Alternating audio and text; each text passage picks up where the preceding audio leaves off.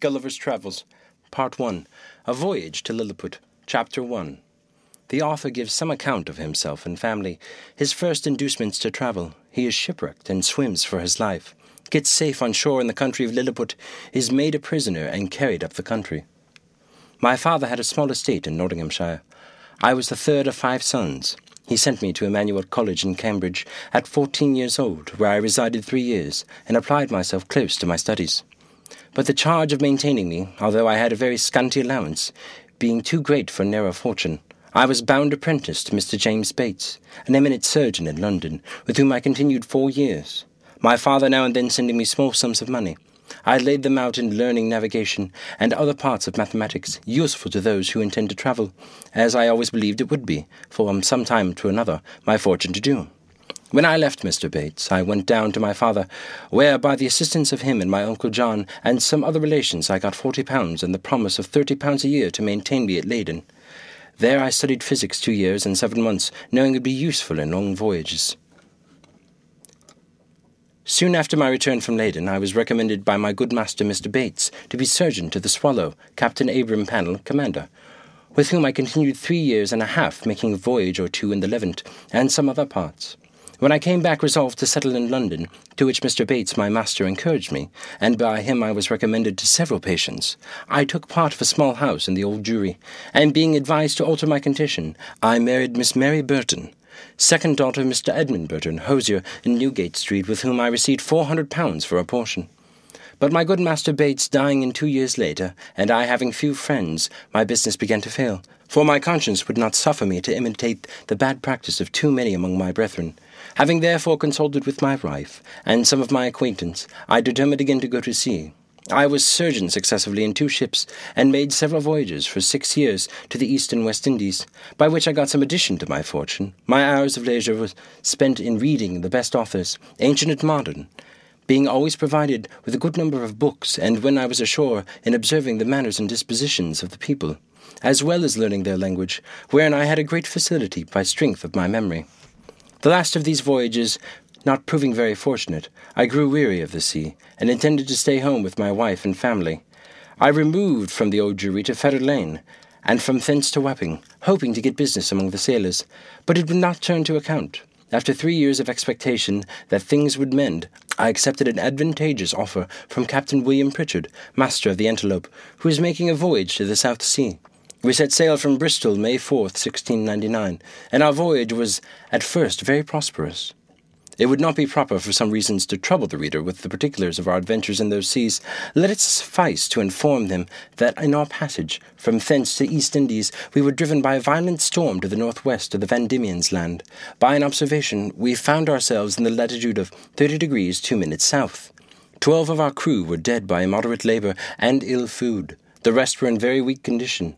On the 5th of November, which was the beginning of summer in those parts, the weather being very hazy, the seamen spied a rock within half a cable's length of the ship, but the wind was so strong that we were driven directly upon it and immediately split. 6 of the crew, of whom I was one, having let down the boat into the sea, made a shift to get clear of the ship and the rock. We rowed, by my computation, about 3 leagues till we were able to work no longer, being already spent with labour while we were in the ship. We therefore trusted ourselves to the mercy of the waves, and in about half an hour the boat was overset by a sudden flurry from the north. What became of my companions in the boat, as well as those who escaped on the rock, or were left in the vessel, I cannot tell, but conclude they were all lost. For my own part, I swam as fortune directed me, and was pushed forward by the wind and tide. I often let my legs drop, and I could feel no bottom.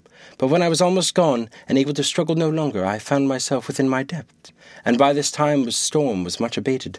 The declivity was so small that I walked near a mile before I got to the shore, which I conjectured was about 8 o'clock in the evening, then advanced forward near half a mile, but I could not discover any sign of houses or inhabitants. At least I was in so weak a condition that I did not observe them. I was extremely tired, and with that, and the heat of the weather, and about half a pint of brandy that I drank as I left the ship, I found myself much inclined to sleep. I lay down on that grass, which was very short and soft, where I slept sounder than ever I remember to have done in my life. And, as I reckoned, about 9 hours, for when I awakened it was just daylight. I attempted to rise, but was not able to stir, for As I happened to lie on my back, I found my arms and legs were strongly fastened on each side to the ground, and my hair, which was long and thick, tied down in the same manner. I likewise felt several slender ligatures across my body, from my armpits to my thighs. I could only look upwards, and the sun began to grow hot, and the light offended my eyes. I heard a confused noise about me, but in the posture I lay I could see nothing except the sky. In a little time I felt something alive moving on my leg, which, advancing gently over towards my breast, came almost up to my chin.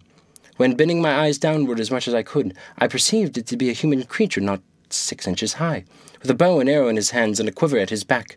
In the meantime I felt at least 40 more of the same kind, as I conjectured, following the first.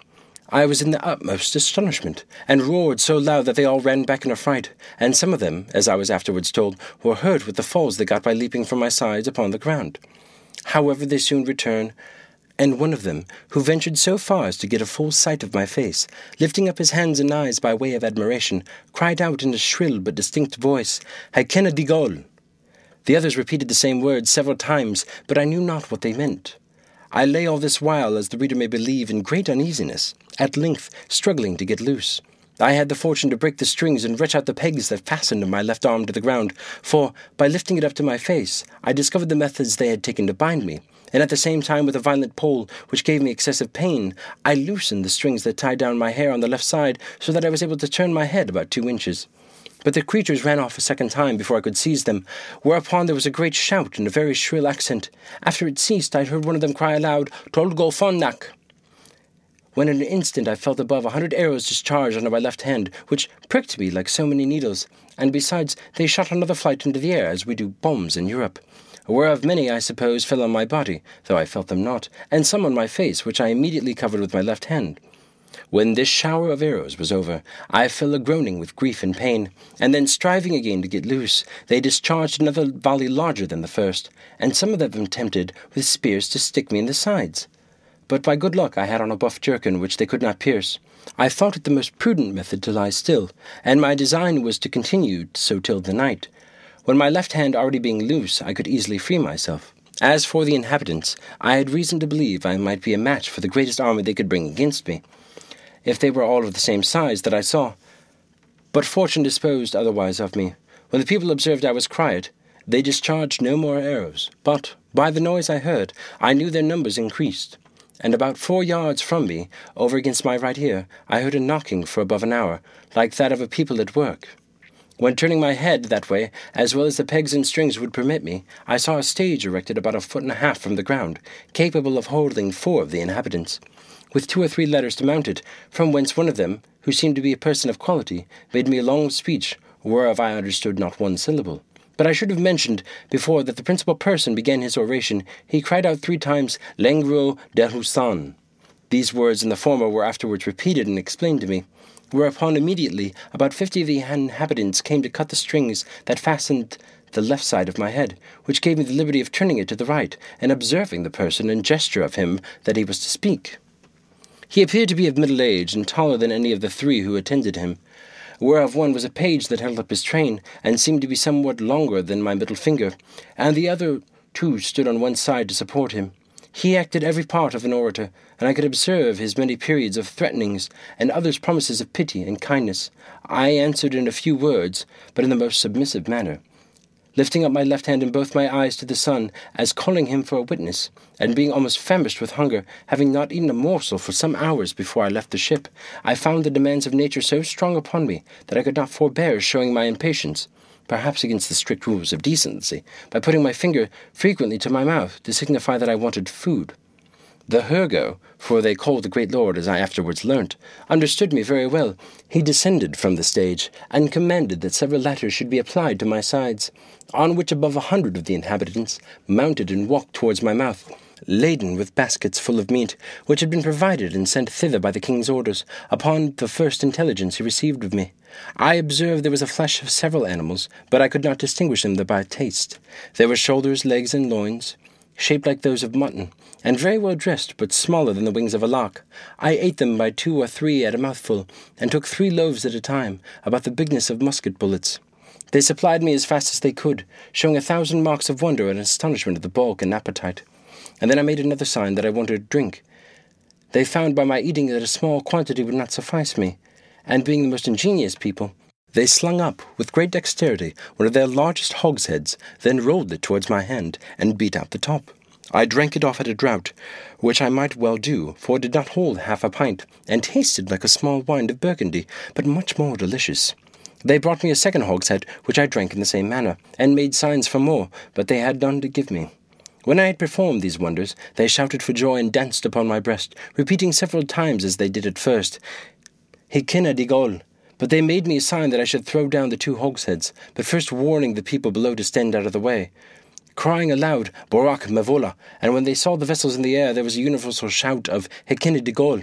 I confessed I was often tempted, while they were passing backwards and forwards on my body, to seize 40 or 50 of the first that came in my reach, and dash them against the ground. But the remembrance of what I had felt, which probably might not be the worst they could do, and the promise of honour I had made them, for so I interpreted my submissive behaviour, soon drew out these imaginations. Besides, I had now considered myself as bound by the laws of hospitality to a people who had treated me with so much expense and magnificence. However, in my thoughts I could not sufficiently wonder at the intrepidity of these diminutive mortals, who durst venture to mount and walk upon my body, while one of my hands was at liberty. Without trembling at the sight of so prodigious a creature, I must appear to them. After some time, when they observed that I made no more demands for meat, there appeared before me a person of high rank from His Imperial Majesty. His Excellency, having mounted on the small of my right leg, advanced forwards up to my face, with about a dozen of his retinue, and producing his credentials under the signet royal, which he applied close to my eyes, spoke about 10 minutes without any signs of anger, but with a kind of determinate resolution, often pointing forwards, which afterwards I found was towards the capital city, about a half-mile distance.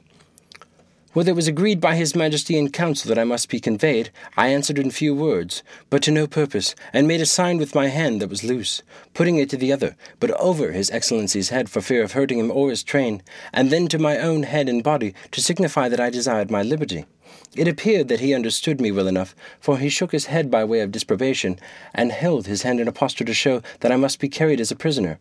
However, he made other signs to let me understand that I should have meat and drink enough, and very good treatment, whereupon I once more thought of attempting to break my bonds, but again, when I felt the smart of their arrows upon my face and hands, which were all in blisters, and many of the darts still sticking in them, and observing likewise that the number of my enemies increased, I gave tokens to let them know that they might do with me as they pleased. Upon this, the Hergo and his train withdrew, with much civility and cheerful countenances. Soon after I heard a general shout, with frequent repetitions of the word peplum selan, and I felt great numbers of people on my left side relaxing the cords to such degree that I was able to turn upon my right, and to ease myself with making water, which I very plentifully did, to the great astonishment of the people, who, conjecturing by my motion what I was going to do, immediately opened to the right and left on that side to avoid the torrent, which fell with such noise and violence from me.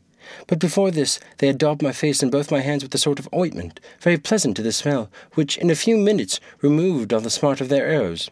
This circumstance, added to the refreshment that I had received by the victuals and drink, which were very nourishing, disposed me to sleep. I slept about 8 hours, and I was afterwards assured, and it was for no wonder, for the physicians, by the Emperor's order, had mingled a sleepy potion in the hogsheads of wine. It seems that upon the first moment I was discovered sleeping on the ground after my landing, the Emperor had early notice of it by an express, and determined in council that I should be tied in the manner I have related, which was done in the night while I slept, that plenty of meat and drink should be sent to me, and a machine prepared to carry me to the capital city. This resolution perhaps may appear very bold and dangerous. I am confident would not be imitated by any prince in Europe on the like occasion. However, in my opinion, it was extremely prudent, as well as generous, for supposing these people had endeavoured to kill me with their spears and arrows while I was asleep, I should certainly have awakened with the first sense of smart, which might so far as arouse my rage and strength as to enable me to break the strings wherewith I was tied, after which they were not able to make resistance, so they should expect no mercy. These people are most excellent mathematicians, and arrived to a great perfection in mechanics by countenance and encouragement of the Emperor, who is a renowned patron of learning. This prince has several machines fixed on wheels for the carriage of trees and other great weights. He often builds his largest men of war, whereof some are 9 feet long, in the woods where the timber grows, and has them carried on these engines 300 or 400 yards to the sea. 500 carpenters and engineers were immediately set to work to prepare the greatest engine they had. It was a frame of wood raised 3 inches from the ground, about 7 feet long and 4 wide, moving upon 22 wheels. The shout I heard was upon the arrival of this engine, which, it seems, set out for the hours after my landing. It was brought parallel to me as I lay, but the principal difficulty was to raise and place me in this vehicle. 80 poles, each of 1 foot high, were erected for this purpose, and very strong cords of the bigness of pack-thread were fastened by hooks to many bandages, which the workmen had girt around my neck, my hands, my body, and my legs. 900 of the strongest men were employed to draw up these cords, by many pulleys fastened on the poles, and thus, in less than 3 hours, I was raised and slung into the engine, and tied there fast. All this I was told, for, while the operation was performing, I lay in a profound sleep, by force of that soporiferous medicine infused into my liquor. 1,500 of the Emperor's largest horses, each about 4 inches and a half high, were employed to draw me towards the metropolis, which, as I said, was half a mile distant. About 4 hours after we began our journey, I awaked by a very ridiculous accident, for the carriage being stopped a while to adjust something that was out of order, 2 or 3 of the young natives had the curiosity to see how I looked when I was asleep. So they climbed up into the engine, and advancing very softly onto my face, one of them, an officer in the guards, put a sharp end of his half-pike a good way up into my left nostril, which tickled my nose like a straw, and made me sneeze violently, whereupon they stole off unperceived, and it was 3 weeks before I knew the cause of my waking so suddenly. We made a long march the remaining part of the day, and rested at night with 500 guards on each side of me, half with torches, half with bows and arrows ready to shoot me if I should offer to stir. The next morning at sunrise we continued our march and arrived within 200 yards of the city gates about noon. The Emperor and all his court came out to meet us, but his great officers would by no means suffer his Majesty to endanger his person by mounting on my body. At the place where the carriage stopped there stood an ancient temple, esteemed to be the largest in the whole kingdom, which, after being polluted some years before by an unnatural murder, was, according to the zeal of most people, looked upon as profane, and therefore had been applied to common use, and all the ornaments and furniture carried away. In this edifice it was determined that I should lodge. The great gate fronting to the north was about 4 feet high and almost 2 feet wide, through which I could easily creep. On each side of the gate was a small window, not above 6 inches from the ground. Into that on the left side the king's smith conveyed 411 chains, like those that hang a lady's watch in Europe, almost as large, which were locked to my left leg with 36 padlocks. Over against this temple, on the other side of the great highway, at least 20 feet distance, there was a turret at least 5 feet high. Here the Emperor ascended, with many principal lords of his court, to have an opportunity of viewing me. As I was told, for I could not see them, it was reckoned that above 100,000 inhabitants came out of the town upon the same errand, and in spite of my gods, I believe there could not be fewer than 10,000 at several times, who mounted my body by the help of ladders. But a proclamation was soon issued, and forbid it upon the pain of death. When the workmen found out it was impossible for me to break loose, they cut all the strings that bound me, whereupon I rose up with such a melancholy disposition as ever I had in my life. But the noise and astonishment of the people at seeing me rise and walk are not to be expressed. The chains that held my leg were about 2 yards long. They gave me not only the liberty of walking backwards and forwards in a semicircle, but, being fixed within 4 inches of the gate, allowed me to creep in and lie at my full length in the temple. End of Chapter 1. Read by David Russell. 4 Lit to Go. Available on the web at fcit.usf.edu.